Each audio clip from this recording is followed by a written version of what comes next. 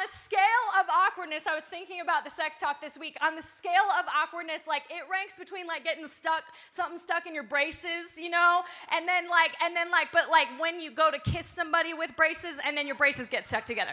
Like somewhere in there, that level of awkward is what the sex talk is, right? It's so bad. Like peeing your pants in front of a celebrity like that. I mean, just, yeah, right up there. You know what I mean? And so as I was thinking about it this week, I was remembering my first experience with the sex talk, and it was my mom. And I was probably like 8 or 9, and she had me sit at the kitchen table, and I kid you not, she got out a pen and a napkin, because nothing says we're going to talk about something really serious like drawing a picture on a napkin. You know what I mean? And I just remember being like, I'm not going to remember any of this. Like, can I go play? You know what I mean? I'm 8, Mom. Like, you know, just whatever. And so maybe for you, your parents didn't give you the sex talk. If your parents didn't give you the sex talks, can I just say, as a parent, will you be the one that talks to your kids about sex before anybody else does? Amen? Maybe your parents didn't do that for you. Maybe you found out about it in grade school from your ignorant and ill-informed friends, right? And they're like, let me tell you, Rich, what this is. And you're like, I don't think you know, man, but all right. Maybe you got the sex talk in sex education, right? Where they showed you a video of a baby being born and you were like, oh, you're still scarred for life. You know what I mean? I remember that, but it was a terrible video. I'm a mom and I'm like, no, you know, so. And they get up there like the coach does in Mean Girls, and he's like, okay, so don't have sex. Because if you have sex, you will get pregnant and you will die, you know? Like that was it. That was like how they did sex ed in school. And so I don't know what the sex talk was like for you, but I guarantee it was probably something like that on a level of awkward that you weren't expecting. But here's the deal, is the reason why people struggle so much to talk about this thing called sex, and the reason the world fumbles around as it tries to describe this thing called sex is because sex, listen, is so beautiful and so powerful and so worthy of honor that the world has no idea how to describe it apart from God. The world has no idea how to describe it apart from God. And what the world will do is it will move to one of two camps when it comes to trying to describe human sexuality and human intimacy apart from God. They will move into a camp of legalism because they are afraid of the power of sex. And so to protect our children and to protect people around us, we will box it in with legalism and condemnation and religion. And you will find yourself in the camp of legalism, where sex is dirty, or it's bad. Or you will find yourself in the camp of licensure. And in this camp, see, we degrade sexuality, and we demean it, and we cheapen it to a level where we can kind of humanize it in some way, so then we don't have to honor it the way that God says to honor it. So I don't know what camp you're in tonight, but I guarantee you that if you walked in here tonight and you are an American and you grew up in a post-Platonic worldview, more likely than not, you are in one of these camps, probably a mixture of both. And more likely than not, even if you are a Christian, you are probably not viewing this thing called sex the way that our Creator designed it to be. At the beginning of the night, we sang this song called Love Not Lovers by The Script, and I love it because it says, you will never find love if you only go looking for lovers. You will never find love if you only go looking for lovers. And listen, there is something inside of every single human being. I don't care if you are super skeptical, not romantic in here. There is something in you that knows and longs for an intimacy and a deepness of a relationship and a profound, powerful, passionate relationship with another human being, but you don't know what to do with that, and so you settle for lovers instead of the real thing. In other words, you settle for a Kroger brand version of what God intended for you. And you're like, it's cheaper, so I'm going to buy it. You know, like, It's not funny. I feel bad. Sorry, Lord. I feel bad.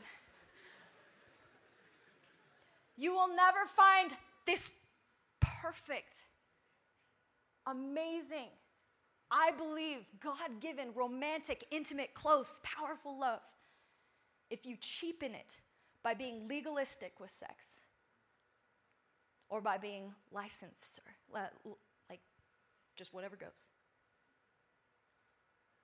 And so what I believe God wants to do tonight is give you a vision. The Bible says that without vision, people perish. People perish. And I believe that in the 21st century, our generation is perishing in their sexuality. We are absolutely drowning when it comes to our sexuality. We have no idea what it means to be a sexual being. And we either run from it, and we run from it out of fear and legalism, or we dive into it just so we can cheapen it and get a piece of it. And listen, God has something better for that. He has something better for you, and it is a vision about what he believes and the way he created sex to be.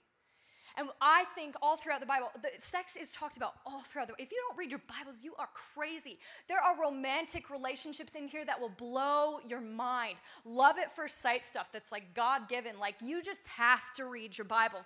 There is one book in the Bible that I believe sets kind of a trajectory and gives us a vision when it comes to our sexual relationships. And it is written in the form of a song. Do you guys love songs? How many of you love songs? A couple of you. The guys are like, no.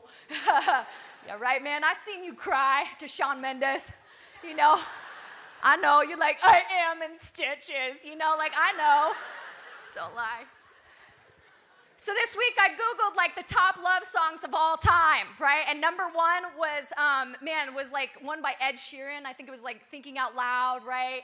Or that was one of them. One of them was James Arthur, Say You Won't Let Go. That's it. Say you won't let go. Like, it's just like, I want to fall in love and cry right now. Where's John? I need to cry. You know, like, just like, so good. But then it kind of backed up and it went back a decade and it got to Whitney Houston's I Will Always Love You. Amen. And then it went to Boys to Men, I'll Make Love to You. And I was like, amen. I'm married. I can say that. And then it went further, and it went even further back to the Righteous Brothers and Unchained Melody, and then Etta James at Last, and I was like, oh man, these love songs. And this is what Google found to be, man, the greatest love songs of all time. But according to the Bible, there's a guy named Solomon, okay? He's the son of King David, and if you know anything about King David, David wrote poems and he wrote songs. He was a musician, actually, as well as a king. How cool is that? He's a rock star and a king. But he has this son, Solomon, and Solomon wrote, Dolly Parton has written over 1,000 songs. Isn't that crazy? King Solomon has written 1,005 songs. And of all of those, he writes one song, and he calls it his Song of Songs. He says, this is the best song I've ever written of all my songs. And we believe that it is inerrant and inspired scripture, that it is actually from God. And I believe that it gives us a vision of what our sexual life should be like. And King Solomon writes about the very first time that a king, he's probably talking about himself, and his bride have their first sexual encounter. That's what the whole book is about. And so if you are feeling, like you are 13 in your heart, don't read it, for real. Because it's pretty sexually explicit, honestly. And it's in the Bible. And so for those of you who think that God is just here to lock up your fun, can I just release you with this book tonight? That God created fun, and it's beautiful. And so in Song of Songs, I'm going to read to you from chapter 1. And I believe this is where we get our vision for sex tonight. It says this: Song of Songs, it's a duet. It is a woman singing to her man, and it is a man singing to his woman. It begins like this. Solomon's Song of Songs. It says, she, let him kiss me with the kisses of his mouth, for your love is more delightful than wine. Pleasing is the fragrance of your perfumes. Your name is like a perfume poured out. She's saying his character and his name. Everybody knows this dude, and his reputation goes before him, and it's like a a perfume. No wonder the young women love you. Now take me away with you. Let us hurry. For the king is going to bring me and lead me into his chambers. So you read that and you think, well, my goodness. And you're right. And amen. And I believe that tonight God wants to guide us when it comes to our vision of sexuality. And he wants to show us what it means to have a relationship, a sexual relationship, the way he designed us to. And so the first thing that I think God wants us to understand about our sexuality tonight is this, and that it is that sex is pleasurable. Sex is pleasurable. And some of you may be in here and you're like, oh, no duh. Like, thanks, Jess. Could have gotten that from MTV. But here's the reality is that God made sex pleasurable. God made it that way. He designed it that way. In Song of Songs, that opening piece there, it says words like delightful and words like pleasurable. And God, when he created the world in Genesis 1, it says he created the stars and he, created galaxies, and then he created the earth, and in the beginning it was formless and it was just covered with waters, and then it says he separated waters from land, and he would say things like this when he would create. He would say, it's good. And then he would separate land from water and he'd say, it's good. And then he'd create vegetation like turnips and trees and rainforests, and he'd say, it's good. And then he created creatures like humpback whales and honey badgers, man. And he created like kangaroos, and he's like, it's good. And then he created man, and he said it's good. But then he says this about the very first man. He says, but it's not quite good yet. And that word good is this Hebrew word called tov. Everybody say tov. And the Hebrew word tov is spelled T-O-B-E, but it's pronounced tov, and it basically was a pleasurable thing. It was pleasing. It was good. It says this in the Blue Letter Bible. It says tov, good in the widest sense, used likewise as a noun to be good, a good thing, a good man or a good woman, also as an adverb to be beautiful, best, bountiful, cheerful, at ease, fair, to be pleasant, pleasurable, precious, prosperous, sweet, to be well favored. And this word tov in the Hebrew language was supposed to engage every single one of your five senses. Your sense of smell, your sense of sight, sound, taste, and touch. And so when you go up into the mountains and you look at God's creation and you see the trees and they are full of life and color, and you feel the crisp, cold mountain air coming into your lungs, that's tov. When you eat a meal and it tastes amazing and it's freshly cooked and it's served to you and it's from a chef downtown and the very first bite, and it's tov. And sex is tov. Every single one of your five senses. And it's good. And it's pleasing. And it's the way he designed it to be. God looks at man and he's alone and he says, it's not good just yet. It's not tov. And so he brings out of him actually his rib, and he creates a woman. And then they have the very first covenantal relationship. They have the very first marriage. They have the very first sexual encounter. And God says it's very good. It is super tov. It is very good. And this may make you uncomfortable because, again, you have probably existed in a place where sex is dirty, and it is bad, and it is wrong. And God wants to free you up from that tonight. He says, no, in the right confines and in the right spaces, it's actually what I designed it to be, and it is so very, very good. The book of the Song of Songs, it is so powerful and it is so kind of sensual in nature that if you are an Orthodox Jew, even today, and you were a male, you would not be able to read it until the age of 30 because they wanted to protect you from that. And so if you're an Orthodox Jew, my bad, because I just read you some. I really am sorry. Like, I want to honor your religion, and so I really am sorry, okay? But here's the deal, is that the reason they say this is because this book is about pleasure. And it's in the Bible, the holy, inerrant, inspired word of God, says this is good, and not just good, it's really good, and it engages all of your senses, and it's for my creation. See, this flies in the face, church, of our legalism. I was reading this week from scholars, and they tried to downplay the Song of Songs as being an allegory between us and God. Okay, can I just tell you, it's not. If you read a modern day scholar, they'll be like, oh yeah, like the guys in the 1800s kind of struggled. You know, they were pretty scared. They didn't want it to be about what it's actually about, which is sexual intimacy. See, God created sex to be pleasurable, church. And our problem is that we are so afraid of the pleasure of it, and we don't know what to do with the pleasure of it, that we either move into a camp of legalism or we move into a camp of licensure. And so how are you viewing it tonight? Because God wants you to understand, I made it and it's good. I made it and it's not dirty. I made it. It's not wrong. The second thing that you need to understand about sex tonight is that God made sex powerful. God made sex powerful. And I do mean that word powerful. It says this in Song of Songs. So it goes through 8 stanzas. Okay, there's 8 chapters in the Song of Songs, and it kind of reaches its moment of the main point of the entire thing right at the end. And it says, every scholar would say this is the point of intensity in the Song of Songs. And it says this. It says, and this is she talking. It says, place me like a seal over your heart. Seal me like a seal on your arm. For love is as strong as death. Its jealousy unyielding as the grave. It burns like a blazing fire, like a mighty flame. Many waters cannot quench love. Rivers cannot sweep it away. If one were to give all of one's wealth out of one's house for love, it would be utterly scorned. I'm sorry. This is powerful language, church.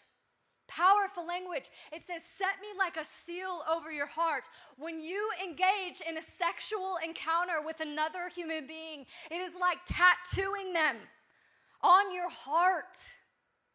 It is like setting a seal on your arm. And the Bible says this. It says it is a fiery furnace. Nobody's getting out of here alive.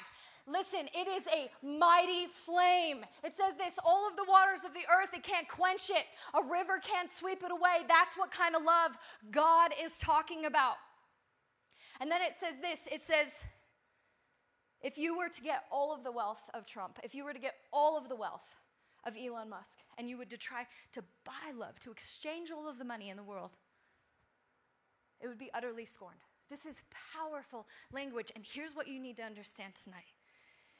It is that God created sex so powerfully that it actually binds your soul to another person's soul. It says this in Genesis 2, chapter 23.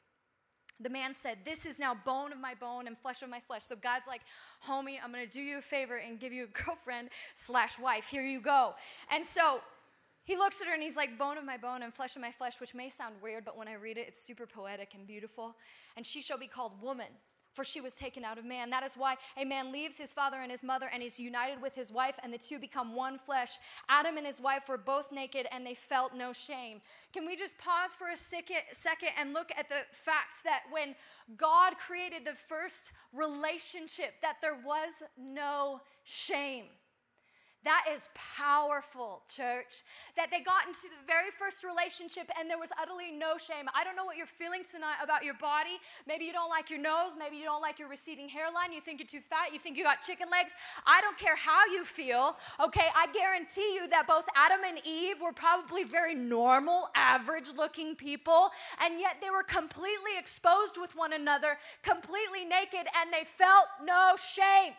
The power of that, the safety of that, the security of that, the trust of that, that's what God intended for you in your relationship. You would be utterly exposed and completely safe. And that is powerful. And it's what God intended for you. If you walked in here tonight and you feel shame about your sexuality, that is not God's plan. If you walked in here and you feel shame about your choices, listen, you can make different choices tonight, and there is no condemnation in Christ Jesus. There is no shame. In fact, the relationship that God has for you, you will be completely exposed to that man. You will be completely exposed to that woman, and you will feel no shame. Is powerful. The Bible says this, for this reason a man shall leave his mother and his father and shall go and be united with his wife.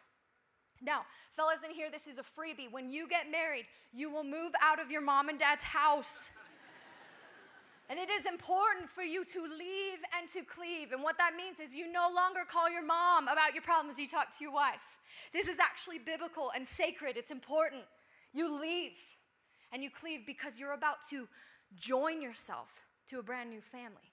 And the Bible says, therefore he shall leave his father and his mother and be united with his wife. And then it says this, and the two shall become one flesh. That word one is the Hebrew word echad. It's where we read the Lord your God is one. Meaning Father, Son, Holy Spirit, they're one. It's that kind of oneness. When you sleep with someone, when you have sex with someone, you bond yourself to them physically, mentally, emotionally, spiritually. Two souls actually become one. It's a fusion. If you know what atomic fusion is, it's where two separate atoms, actually with two different nuclei. Don't come up and talk to me about science if you're one of the minds geeks. I'd be so mad. I'd be like, you got it wrong. I'll be like, get out of here. These two nuclei fuse together. This blows my mind. They become one nuclei, a brand new thing. And when that happens, I think you know what happens with atomic fusion. And God says it's the same way with sexual union. Two become one, and they're inseparable. Matt Chandler calls it this. He says it's a mingling of souls. It's where two souls together come together and they become one. And so chemically, listen, we've actually, over time, we've actually backed up scientifically what is happening in the Bible and what they talk about in the Bible. Chemically, there are two times in our lives where we bond to another human being. And there's a chemical that's released in your brain, and it's called oxytocin. The very first time that it happens is when you are a baby or when you are a mom. And it is released in your brain as a baby, and it is released into the mother's brain as the mother, and it bonds the mother to the baby. This is why. You can make fun of a woman all day and she's like, that's so funny. You make fun of her kid and she's like, I'm going to kill you. You know, like, she is bonded with that baby. She is bonded with that child. In the same way, the moment that you sleep with someone, both of your brains go through a chemical change where oxytocin gets released in your brains, and it actually alters the pathways in your brains where you are bonded to that individual. This is why, church, there is no such thing as it's just physical. This is why, church, man, there is no such thing as casual sex. Because you are bonding yourself to another human being physically, emotionally, mentally, on a level that you cannot understand, but it's atomic, and it's going to do something to you. In Song of Songs, she writes, and she says, this love is so powerful, it's as powerful as death. And then she says, it's jealousy, it's as unyielding as the grave. And some of you have seen a jealous girlfriend. You know, we all know the girl that's like, you know, and she's like, don't talk to him. Don't look at him at church, you know. Okay, sleep with him, and that goes to a whole nother level. Like she'll claw eyes out, you know. It's as unyielding as the grave. This is why, fellas, you can take or leave that girl. Okay, you might think she's okay. She has an okay personality. You're kind of into her, right? But then you sleep with her, and all of a sudden you're just like on her Instagram and you're on her Facebook and you're wondering who she's talking to. And you can't live with that girl. She's crazy, but you can't live without her. You are bonded to her. This is why when couples get together and they sleep together and everybody knows this couple's no good, they're not going anywhere. The parents know, friends know, they're like, this is going to end in disaster. But, you know, you stay together longer because you bonded to them. Can I ask you, is that worth it? Is it worth it for our souls to be bonded for a one-night stand? Is it worth it for our souls to be bonded to a computer screen? I wonder tonight what your view is of sexuality, because God says, my goodness, please understand that I made it pleasurable, but I did make it powerful. The third thing that I believe our sexual relationships based on Scripture will yield, and that God designed our sexual relationships to be, is that God has made sex to procreate. God has made sex to procreate. It says this in Genesis 1, chapter 27. So God created human beings in his own image. In the image of God, he created them, male and female, he created them. Then God blessed them, and he said, be fruitful. And that, anytime they talk about fruit between a man and a woman, it means sex and babies, okay? And multiply. Fill the earth and govern it. God made sex pleasurable. He made sex powerful. But please understand this, church. He made sex implicitly involved with family. God says, when I make sex, it's full of pleasure, it's full of power. It is two souls coming together as one soul, and please understand this, it is two souls possibly creating another soul. In the 1960s, there was this thing called the sexual revolution. The sexual revolution. And the goal of the sexual revolution was to, kind of the thesis of it was, that your freedom and the epitome of your freedom was contingent upon your personal sexual self-expression. In other words, what they said in the 1960s about sex is, man, it is about you, it is for your gratification, it doesn't involve really anybody else, and it definitely doesn't have consequences on anybody else. And if a revolution, the definition of a revolution is to overthrow, if that's the definition of a revolution, listen, the sexual revolution was obtusely successful. Because we are alive today, years later, decades later, and right now in our world, we are experiencing the utter fallout of the sexual revolution. We are experiencing, God says this, he says, man, I created sex powerful, I created it pleasurable, I created it where two souls come together, I created it where it possibly creates souls. And the sexual revolution said, man, it's actually all about you, and it's about your gratification, and it's for you to essentially get your jollies, and don't worry about it, it's not really going to impact anyone else. And we are growing up now in a generation that I believe is fatherless. And the reason it's fatherless is because of this movement. The reason that we have things like the Me Too movement is because we treat sex like a game. The reason that we have arguments about sexual assault is because we said it's just about us. It doesn't involve anybody else. And certainly nobody else is going to get hurt. And God says, oh my goodness, I created this for families. I created this for children. And listen, there is no condemnation for those who are in Christ Jesus. Some of you have walked in here tonight, and listen, you've forced your girlfriend to get an abortion, or you, as a girlfriend, have gotten an abortion, or maybe you have made some sexually explicit decisions in your lifetime. You need to understand that if Jesus were standing up here tonight, he would welcome you, he would speak with you, he would talk with you, he would cry with you about your babies, he would be just as upset as you were about it. And he would welcome you in, and he would say, you know what, there is now therefore no condemnation in Christ Jesus. But you know what he'd also say? I'm so sorry, but there are consequences I can't remove. There's no condemnation. But when we make decisions like this, there's consequences. And Christians will say, oh, but all sin is the same, all sin's exactly equal. It's actually not biblical. The Bible actually says that when we sin sexually, you sin against your own body, and that word body means yourself. But we all know that we actually aren't just sinning against our own body, we're actually sinning against another human. And we're possibly sinning against another generation of humans. And I'd say all this to say this. Be a generation that loves family. Be a generation that loves family so much that you said, sex isn't just about me. Sex isn't just about my pleasure. Sex isn't just about, it is about me and another human bonding and possibly at some point creating another soul. Can I just tell you that John and I, one of the greatest joys of our lives is our marital coming together and the product of that. There's nothing more beautiful. God says, oh my goodness, your sex, it is so pleasurable, and I made it that way. God said, I designed sex, and it's powerful, and I made it that way, and I made it for you to procreate. He says, I'll make you in my own image, and then you will go forth, and you will make little things in your own image. Please don't do that with someone you don't love. And the last thing is this. We don't awaken love before it's time. We don't awaken love before it's time. In the Song of Songs, it says this phrase 3 separate times.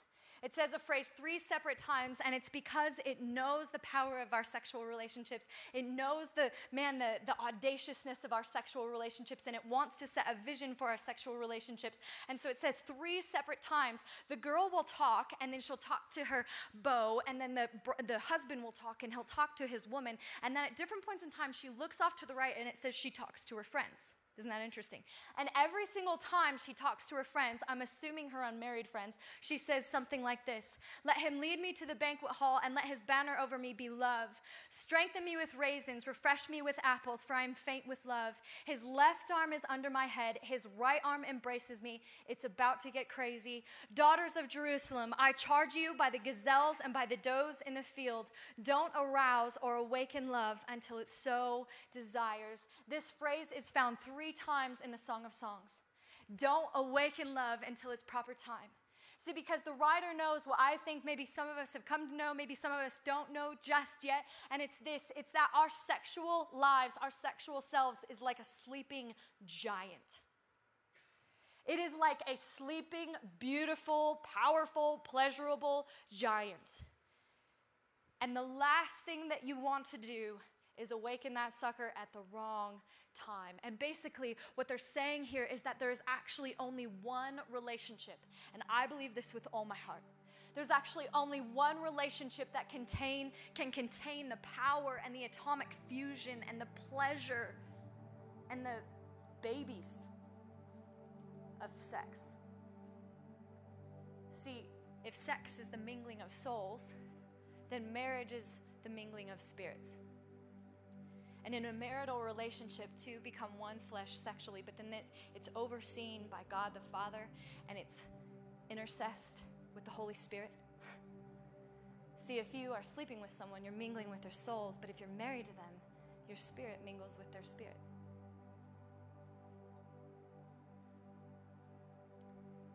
In Greek, there are 4 words for love.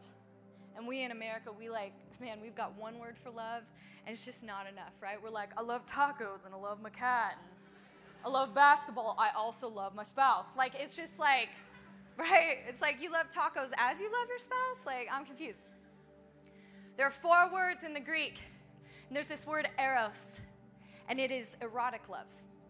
It basically is it is our physical love towards another person. It's that profound sexual attraction. There's this word phileo. The word phileo means a friendship love, an affection, a deep, warm affection that's platonic, best friends.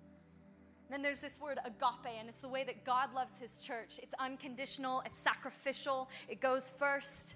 And then there's this word storge, and it's familial love. There's 4 words for love. There is only one relationship, church. I was thinking about it this week, and it blew my mind. We don't even get to have quite this form of love with God because we don't necessarily have eros love with God. There is one relationship that you have all 4 and experience all 4 of these forms of love, and it is in a marital, covenantal relationship between a man and a woman where you come together as one and you have your Holy Spirit involved, where he is with you and for you and covering you. And God says, this is the relationship that I intended you to experience your sexuality within, because it can hold the atomic nature of it. It can hold when the explosions go off. It can hold when the fire comes. It can hold when you feel like you're going to pass out because you're so in love. Listen, it can hold because God's with you. And so if everybody could stand tonight, what is your vision tonight of your sexuality? Is it legalistic? Maybe for you tonight, it's not legalistic. Maybe for you, it's licensure. What I want you to understand is, and lastly is this, and with every eye closed, head bowed, Jesus in his lifetime mingled with prostitutes probably more than maybe any other type of people. It was like prostitutes and lepers, right?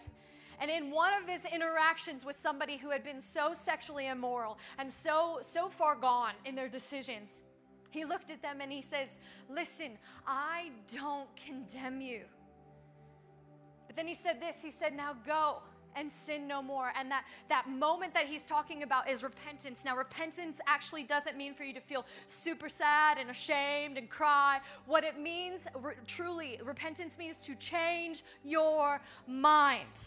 And God tonight would love for a whole bunch of people, when it comes to their sexuality, to change their mind from legalism, from licensure, to a place where you say, God, I see it, and it's beautiful, and it's glorious, and it's powerful, and it's worthy of honor, and I've got it now, God. I got exactly what I want to do tonight. And God says, awesome. Now go and sin no more. And so with every head bowed, if you are in here and you just want to say, man, Lord, thank you so much for this vision, and I would love to exchange my vision of sex for your vision of sex, would you raise your hand nice and high? Amen. Amen. Amen. Let me pray for you. God, we thank you so much tonight. I thank you for every single person in here. And God, I pray, God, that people would feel the weight of your truth, but God, they would feel no condemnation. They would feel the freedom of pursuing your vision without worry and without restraint. I pray that every single person in here would know exactly what you would have them to do, and they would do it. God, I thank you for every single marriage that will come out of here. I thank you for the fact that you invented sex. And God, I pray that we would be the type of beings that wielded it well. In Jesus' name. And everybody said, amen.